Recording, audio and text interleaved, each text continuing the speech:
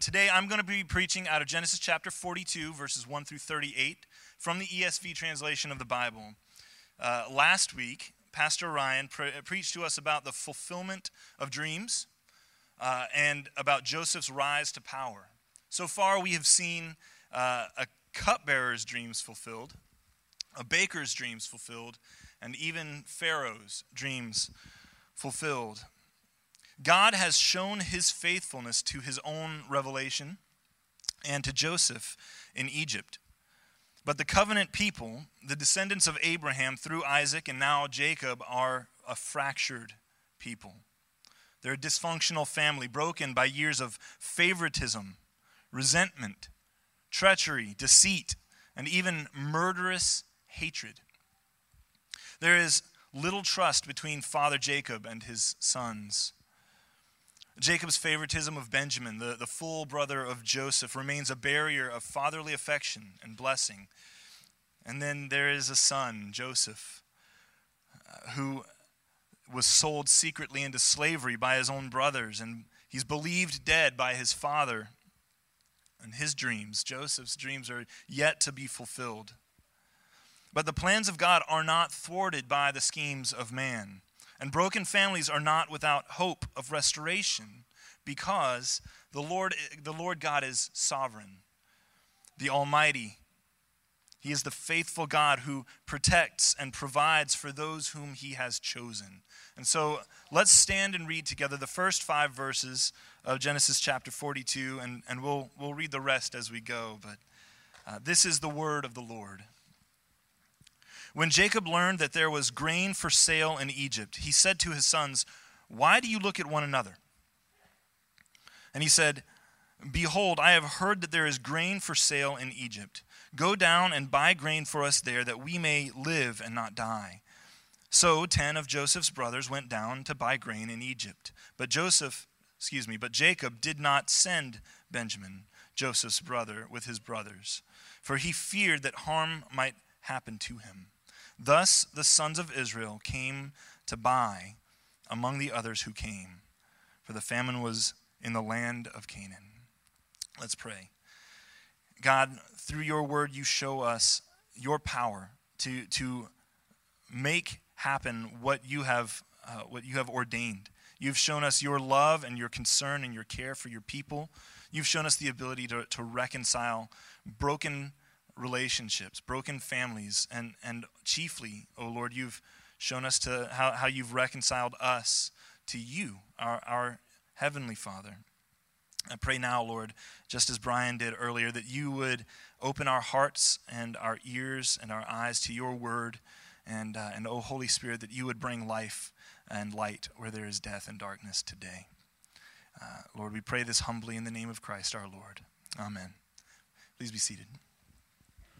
So we begin this chapter with a return to Canaan.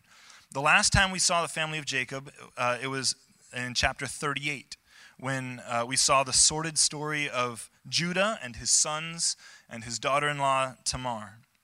It's been roughly 20 years since Genesis 37, when Joseph's brothers had sold him into slavery and deceived their father Jacob into thinking that his favorite Joseph had risen from slave to prisoner to now the second in command over all Egypt.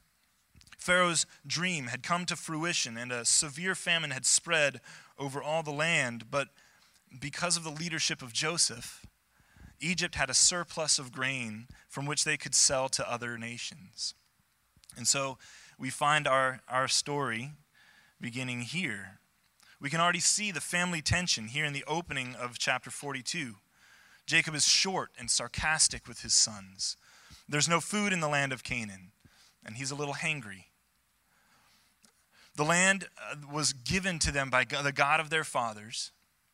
It was blessed of God, and they were told that they would be a fruitful people. They would multiply and fill the earth. But now there's a famine. Will the clan endure? Jacob sends his sons to go trade with Egypt so that they may live, it says, and not die. This is a dire situation. They are hungry enough that Jacob sends his boys 200 miles away. we read that this is not strange to the area, for all the earth came to Egypt to buy grain, which we read in chapter 41, verse 56. The sons of Israel came to buy among other Canaanite clans and tribes. Jacob needed to send all his sons because they would need enough. They would need to procure enough food, not just for themselves, but for the whole family of Jacob. And to do so for at least a few months, maybe even longer. Most of the sons, we know, have married and started families of their own. But in this patriarchal society, Jacob is still the head of the family. He's still the boss man. And he has the right to send these sons of his on a mission for the whole clan. But Jacob only sends 10 sons. With Joseph gone, there were 11 sons remaining, but Benjamin, we're told, was not sent. Benjamin, the second son of Jacob's favorite wife, Rachel, is now the cherished son of the father. And Jacob will stop at nothing to make sure no harm befalls his precious baby boy. Now, in a group of 10, the eldest sons were likely safe from harm's way on this journey to Egypt. You don't mess with a group of 10 guys, especially gruff-looking ones like these boys were. But even in that safety in numbers, Jacob has doubts. He has no desire to risk something happening to Benjamin. We already know about the jealousy that the older brothers had toward one favored son of Jacob, Joseph.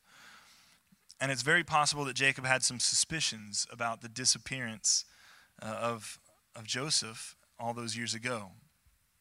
So after 20 years, Jacob's family is still marked by favoritism and distrust. Let's continue the story. In verse 6, now Joseph was governor over the land. He was the one who sold to all the people of the land, and Joseph's brothers came and bowed themselves before him with their faces to the ground. Joseph saw his brothers and recognized them, but he treated them like strangers and spoke roughly to them. Where do you come from? He said. They said, from the land of Canaan to buy food. And Joseph recognized his brothers, but they did not recognize him. And Joseph remembered the dreams that he had dreamed of them. We fast forward now several weeks to the land of Egypt.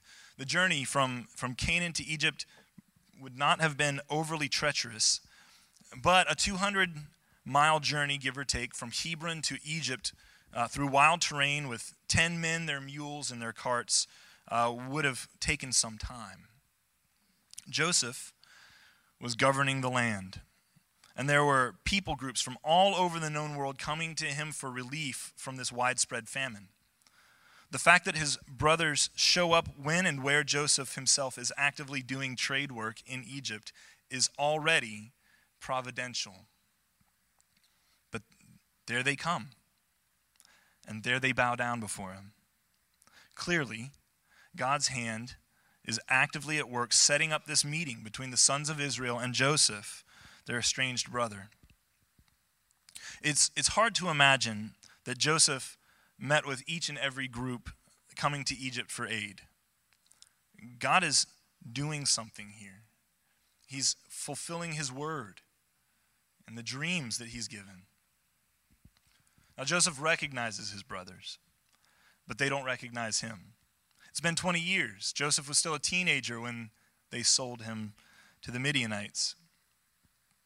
They were already older. They had the man look to them. They might have been easier for Joseph to recognize now, 20 years later. Joseph was a man now too. And while he had not fully embraced all of Egyptian culture, as Pastor Ryan pointed out last week, he did wear Egyptian clothing, and he spoke the Egyptian language, and he sat in a seat of authority that his brothers could have never predicted for Joseph. They had no idea who they were dealing with at this point. Now, it's also hard to imagine that Joseph could have been, or what he could have been thinking as he saw his 10 brothers who had treated him so hatefully all those years ago as they approached. Surely, as he had sold to other Canaanite clans, he must have considered the possibility of his father's family showing up for grain too, right? Had he thought through what he might say to them? I bet I would have. God had fulfilled the dreams of so many of the people around Joseph at that point. He had to believe that God would likewise fulfill his own childhood vision. We read about this vision in Genesis chapter 37, where it says, "Behold, we were binding sheaves in the field." This is Joseph speaking to his brothers. "And behold, my sheaf arose and stood upright. And behold, your sheaves gathered around it and bowed down to my sheaf." And then a few verses later we read, "Then he dreamed another dream and told it to his brothers and said, Behold, I have dreamed another dream. Behold, the sun, the moon, and the 11 stars were bowing down to me. But when he told it to his father and to his brothers, his father rebuked him and said to him, What is this dream you have dreamed?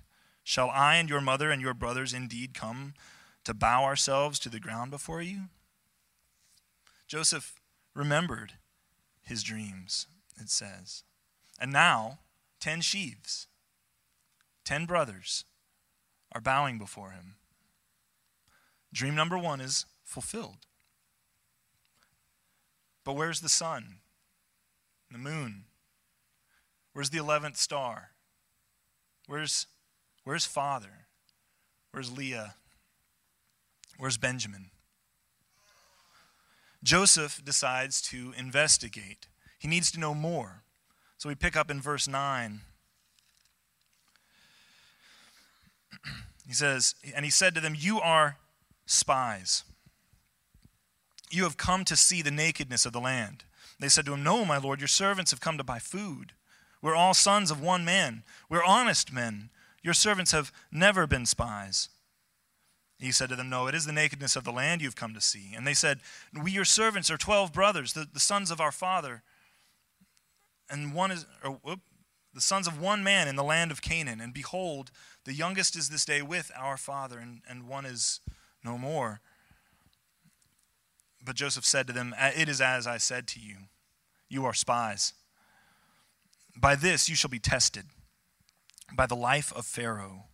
You shall not go up from this place unless your youngest brother comes here. Send one of you and let him bring your brother while you remain confined, that your words may be tested, whether there is truth in you. Or else, by the life of Pharaoh, surely you are spies." And he put them all together in custody for 3 days. This is a fun story. Joseph accuses his brothers of being spies in order to get them talking about themselves. And talk they do. The way that the brothers' defense is set up in Hebrew is meant to give the impression that they're very nervous at this point, which is understandable, right? Usually, you'll find a conjunction between sentences in ancient Hebrew storytelling. You can see it earlier in this chapter. "And Joseph's brothers came," right? And then it says, "And Joseph's brothers," or Joseph recognized his brothers, and Joseph remembered his dreams, right? That "and" accompanies the storytelling to keep it paced. But here, it's rapid fire, fast talking. "No, we're here to buy food. We're sons of one man. We're honest men. We're not spies." They know they're in deep doo-doo, as my dad would say.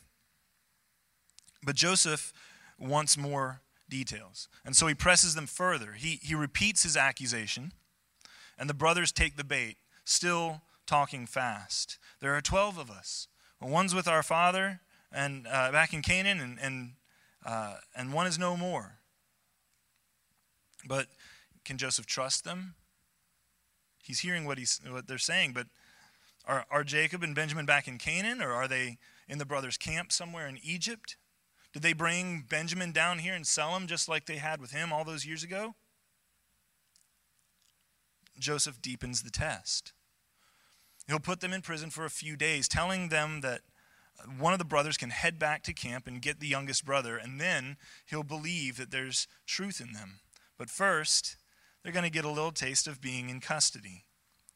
The same language used to describe Joseph's time in prison is here used against the brothers. They're going to be put in custody. They're getting a little time in the clink, as we say.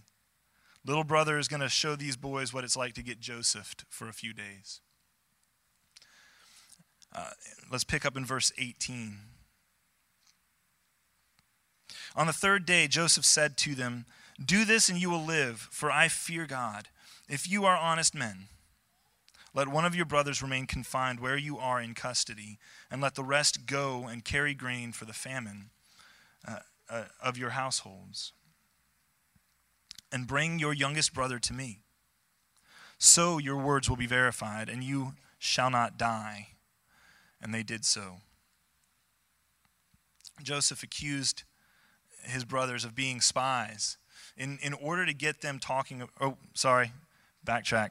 After 3 days in the prison, Joseph is satisfied that Jacob and Benjamin are actually alive and are in Canaan. They aren't just back in the camp there at Egypt. So Joseph needs to devise a plan to get them there. They need to come to Egypt. But he can't just send one brother. There's a famine in the land. There are mouths to feed in Canaan.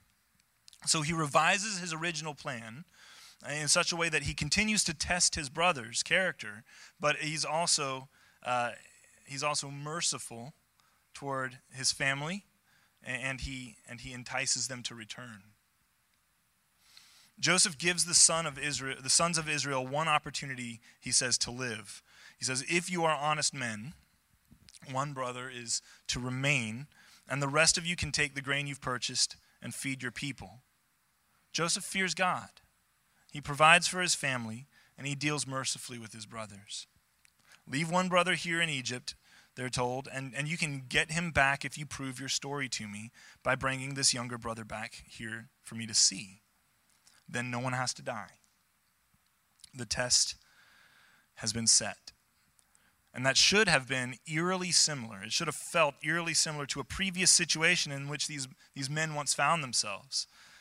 They'll have to leave a brother behind in a pit, in a prison, and go home to their father. They've been here before. The real test for the brothers, the real question here is not really, are you willing to go get Benjamin to prove it to me, right? That's not what Joseph is looking for.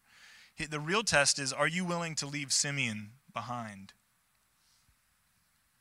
Will you betray another brother? That's the test. Are they indeed honest men, as they described themselves earlier? Time will tell. Verse 21, we pick up. It says, "Then they said to one another, 'In truth, we are guilty concerning our brother, and that we saw the distress of his soul when he begged us, and we did not listen. That is why this distress has come upon us.' And Reuben answered them, 'Did I not tell you not to sin against the boy? And you did not listen. So now there comes a reckoning for his blood.' They did not know that Joseph understood them, for there was an interpreter between them. Then he turned away from them and wept. And he returned to them and spoke to them. And he took Simeon from them and bound him before their eyes." Now, when bad things happen in a person's life, it can sometimes trigger a search for the reason. Not long ago on a Wednesday night, Pastor Ryan spoke about this a little bit in talking about worldviews.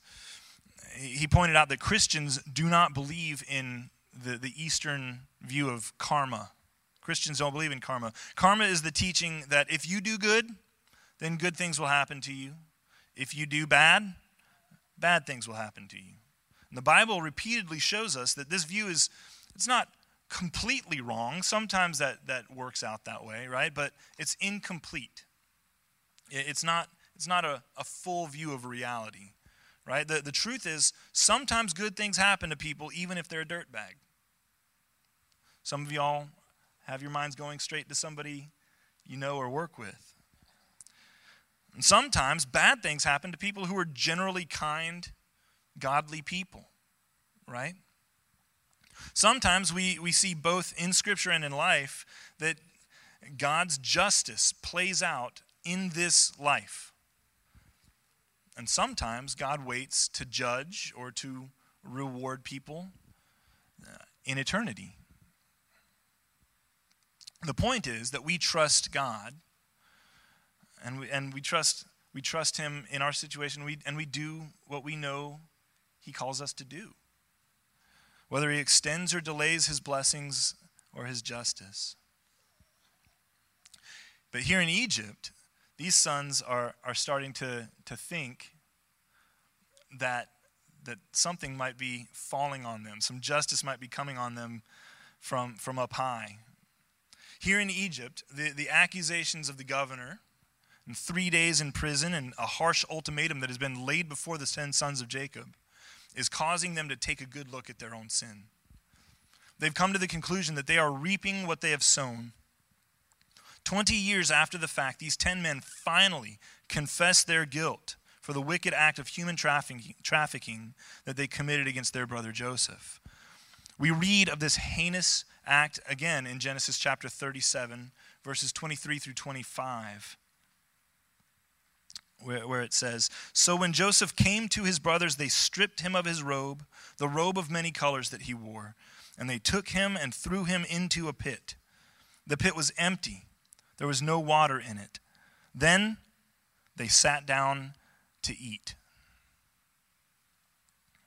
Notice that here we're in 42, we're given more details about that crime. They sat and ate.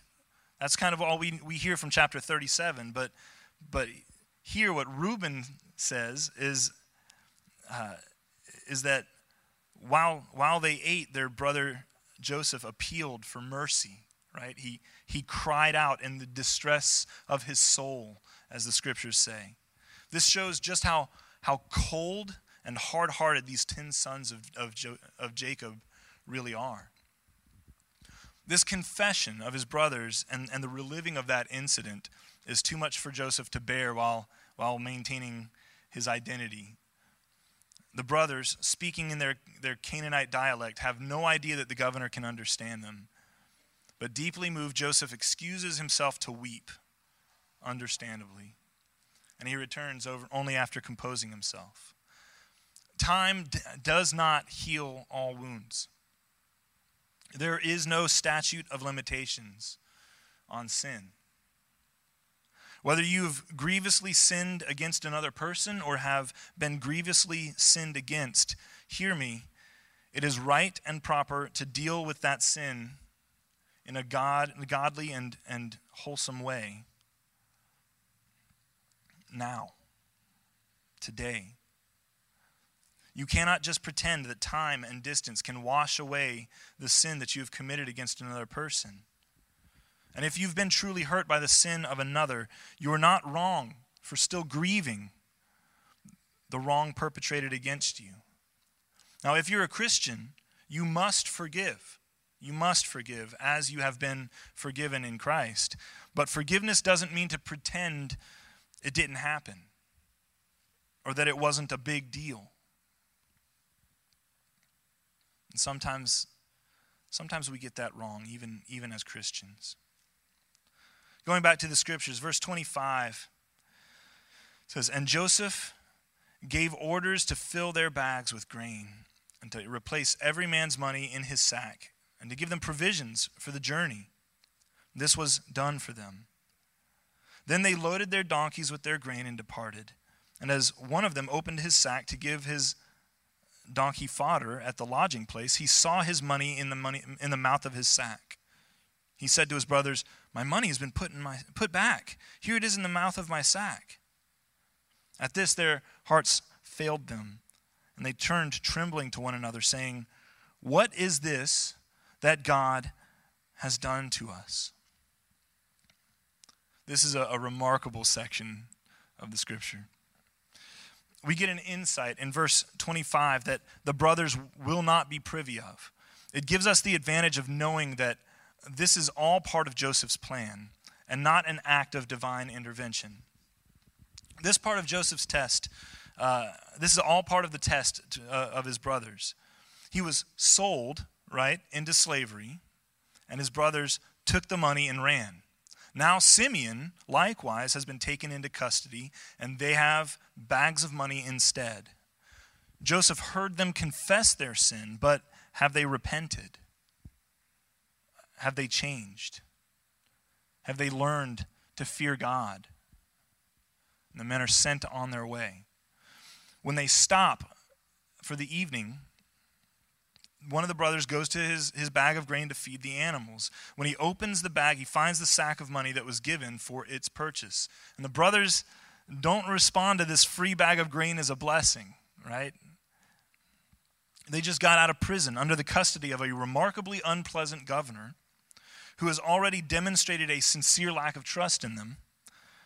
And they have to go home, convince Jacob, who likewise doesn't trust them, to send his favorite remaining son with them on the next trip. And now they aren't sure that Egypt's number 2 is going to be very happy with 10 accused spies apparently stealing grain. Also, in Egypt, their experience in prison had reminded them of putting the boy Joseph in the pit. So here, poetically, a sack of money falls out of a bag to remind them that they sold their brother into slavery, and their hearts, God's word tells us, fail them. They're confused. They are terrified. Proverbs 1:17 says, "The fear of the Lord is the beginning of knowledge. Fools despise wisdom and instruction." There is a fear of God now that wasn't there before. Look at their response in verse 28. What is this that God has done to us?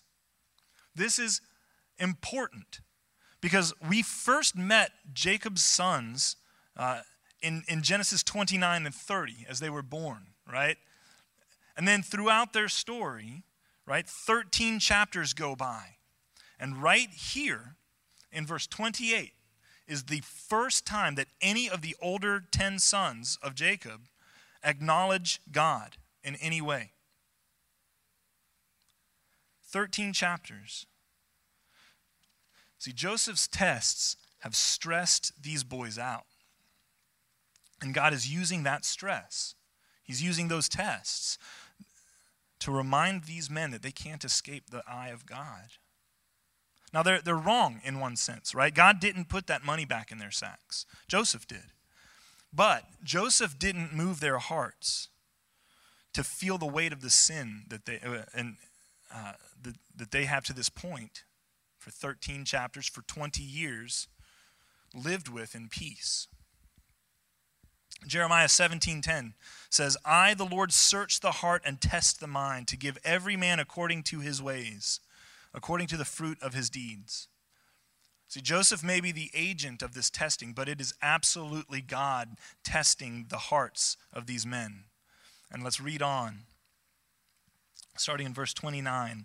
"When they came to Joseph their father in the land of Canaan, they told him all that had happened to them, saying, 'The man, the Lord of the land, spoke roughly to us and took us to be spies of the land. But we said to him, we're honest men. We've never been spies. We're 12 brothers, the sons of one father. One is no more, and the youngest is this day with our father back in the land of Canaan.'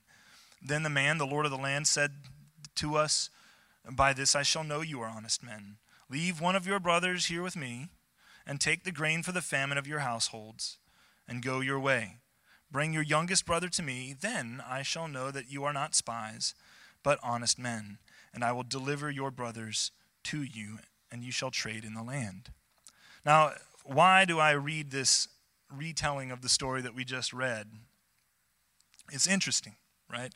Jacob's sons returned to their father's household in Canaan, and they retell this perilous experience. There's swashbuckling, and it's scary, and they tell the story well in some ways. But if you examine it, you'll notice that the 9 sons of Jacob that show up here, they've altered some details, and they've left out some other ones.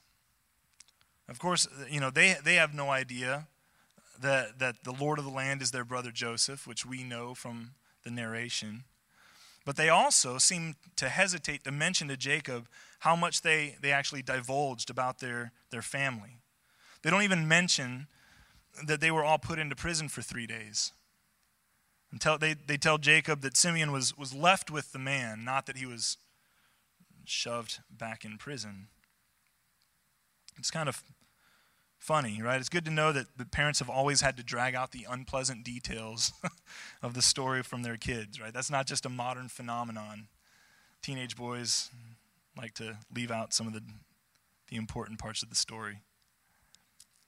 The sons don't mention that this whole test is on the threat of death. They just mention that the governor's promise is that if he sees Benjamin, the family will be allowed to trade in Egypt. And finally, notice they don't mention the money in the sack.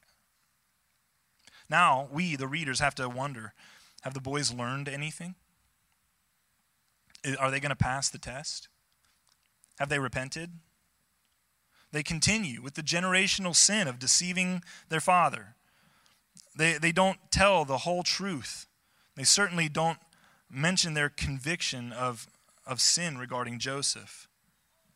Surely you can understand why. They know they have to bring Benjamin down next time. This might not be the most opportune moment to confess to Jacob that they sold his favorite son to Midianite traders. And now 20 years later, they're being punished by God under the threat of death from the vice pharaoh of Egypt. But then something happens that no one expects. Verse 35, as they emptied their sacks, behold, every man's bundle of money was in his sack. And when they and their father saw the bundles of money, they were afraid. And Jacob, their father, said to them, you have bereaved me of my children. Joseph is no more, and Simeon is no more. And now you would take Benjamin. All this has come against me. With almost comedic timing, right, of a Hollywood movie, the boys are finished telling this half-truth story to their father, and then they open their sacks in front of Jacob, and out pours more than just Egyptian grain. 9 sacks of cold, hard Canaanite cash, and they were afraid. It's at this point that some, not all, of the pieces are starting to fall in place for Jacob. Clearly, they haven't told him the whole story, right? Why would an angry governor accusing 3 boys of spying allow this kind of oversight? And every time the boys leave their home, they seem to come back minus one brother and with a pocket full of silver that they didn't have when they left.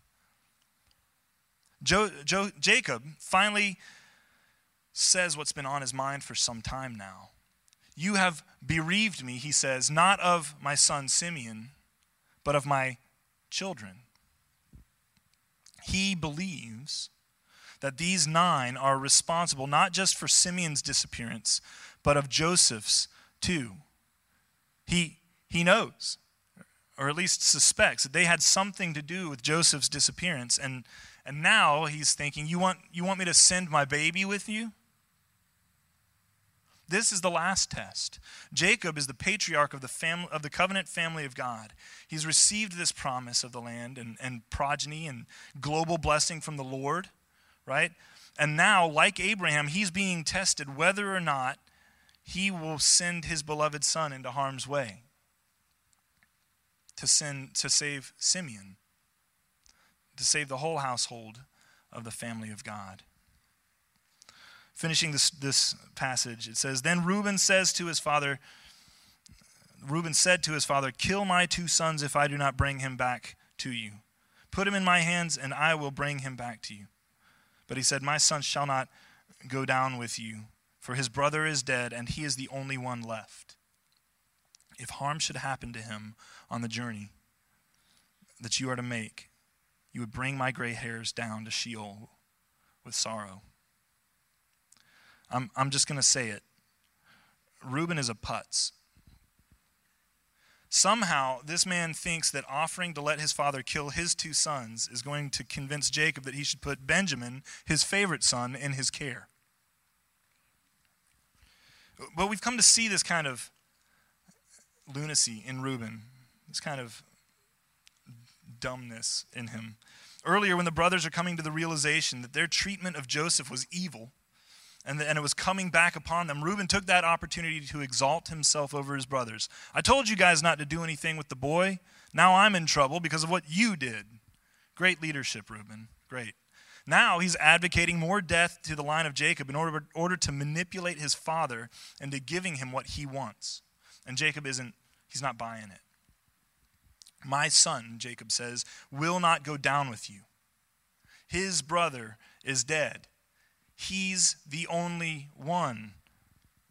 That had to sting the other 9 brothers, don't you think? Benjamin is my son, not my youngest son. My son, singular. His brother, he says, not your brother, referring to Joseph, right? But it's Benjamin's brother. He's the only one. There are 10 boys standing there, 10 men standing there. But Jacob claims that there's only one left, Benjamin. And if something happens to him, Jacob indicates, all would be lost. He might as well be dead. Let's just call it a day. The 10 eldest sons of Jacob are halfway through this test of a lifetime. And in order to pass the test, they need their brother Benjamin. But now, the test has extended to Jacob himself.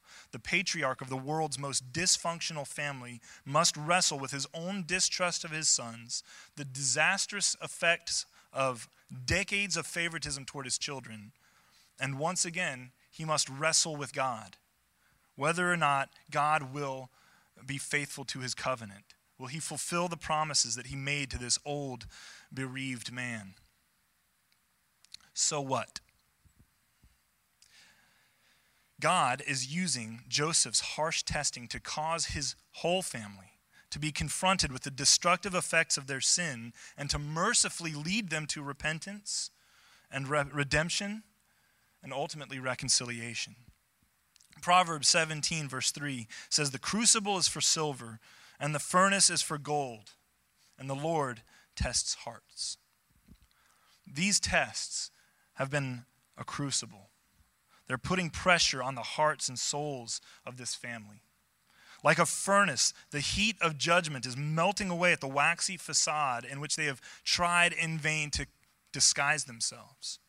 And God will test us in the same way too, for our own good.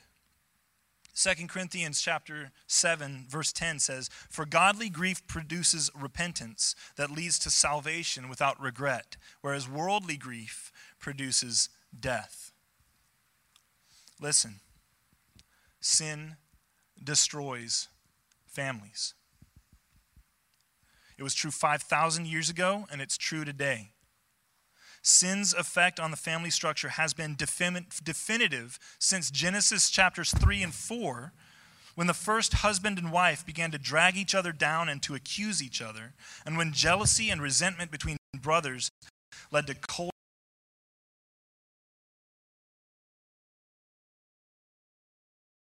This brokenness in the family leads to further dysfunction, emotional pain, and many of you know this, not just from reading the Bible, but from your own experience, from your own upbringing, from your own observation. Jacob's sin of favoritism and passivity within his house is easily traced to the fraternal conflicts that we've seen in these few chapters. And the brothers' brazen attitude towards sin has led to further breakdown in the family. Reuben had slept with one of his father's concubines. Simeon and Levi had slaughtered an entire clan of people over the rape of their sister Dinah.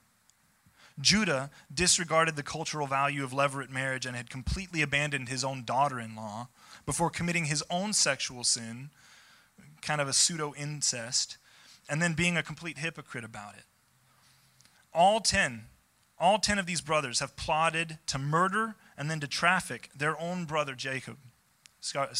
Joseph, their own brother Joseph. Out of jealousy, they sold him and lied to their father about it for 20 years.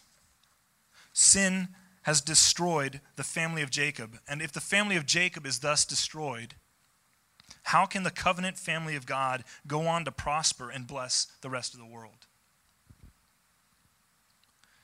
here's the good news. God, the Holy Spirit, uses the consequences of our actions and the hardships we experience to confront our sin and convict us of our guilt. And then, by his free grace, he orchestrates reconciliation, first with himself, and then with our fellow man, by absorbing the guilt of our sin on the cross of Jesus and imputing on us his own righteousness. He changes our hearts, leading us to repent and moving us to seek and to offer forgiveness, thereby restoring our relationship with him and giving us the hope of reconciliation with our neighbors, and yes, even our family members. This is only in its beginning stages here in Genesis 42. The tests laid out by Joseph have confronted his brother and his father with their sin and its effects.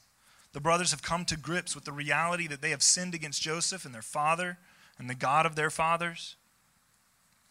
And for the first time, we see them regret their sins and their jealousy, their cruelty, and their deception. Will they repent? Will they seek forgiveness from their father, from Joseph, from God? Time will tell. At the end of chapter 42, the focus is back on Jacob. The family's dysfunction is chiefly rooted in his own sins. Will all this that has come against him finally lead him to trust in the Lord? Will it cause him to repent of his failures as a father, to love all of his children? All of his children? Time will tell. What about you? What sins have you left unconfessed in your marriage, in your family, in your close relationships? Is there some beef that you've left unresolved, maybe for weeks or months, years? Can you see that the dysfunction, that these unresolved sins between you and other family members has wrought on your households, your lives, your own spiritual well-being? Christ has come to bring reconciliation. Turn to him. Turn to him and be free from your guilt and your shame. Turn to him in faith and taste the goodness of his forgiveness, his restoration, his love. Turn to him and find healing and comfort and courage to reach out and make peace with those from whom you are estranged. Because, Christian, God himself has tasted death to bridge the chasm that separated us from him in peace. God has tasted death in Christ to make peace with you. As Paul writes in Romans 5, he says, "For if we were enemies, if while we were enemies we were reconciled to God by the death of his Son, much more now that we are reconciled, shall we be saved by his life." Let us take that peace and pass it among our friends and our families today and every day. Amen. Pray with me. Our Father God, thank you so much for your word. Thank you for the good news of salvation through Christ. Thank you for being the one who took the initiative, who came from heaven to reconcile sinners to yourself. Lord, we have made a mess of things. We have family members. We have loved ones. We have people that we haven't talked to in a long time. We pray, Lord, that you would bring restoration and healing in all of those relationships. Oh God, have mercy on us, we pray in Jesus' name. Amen.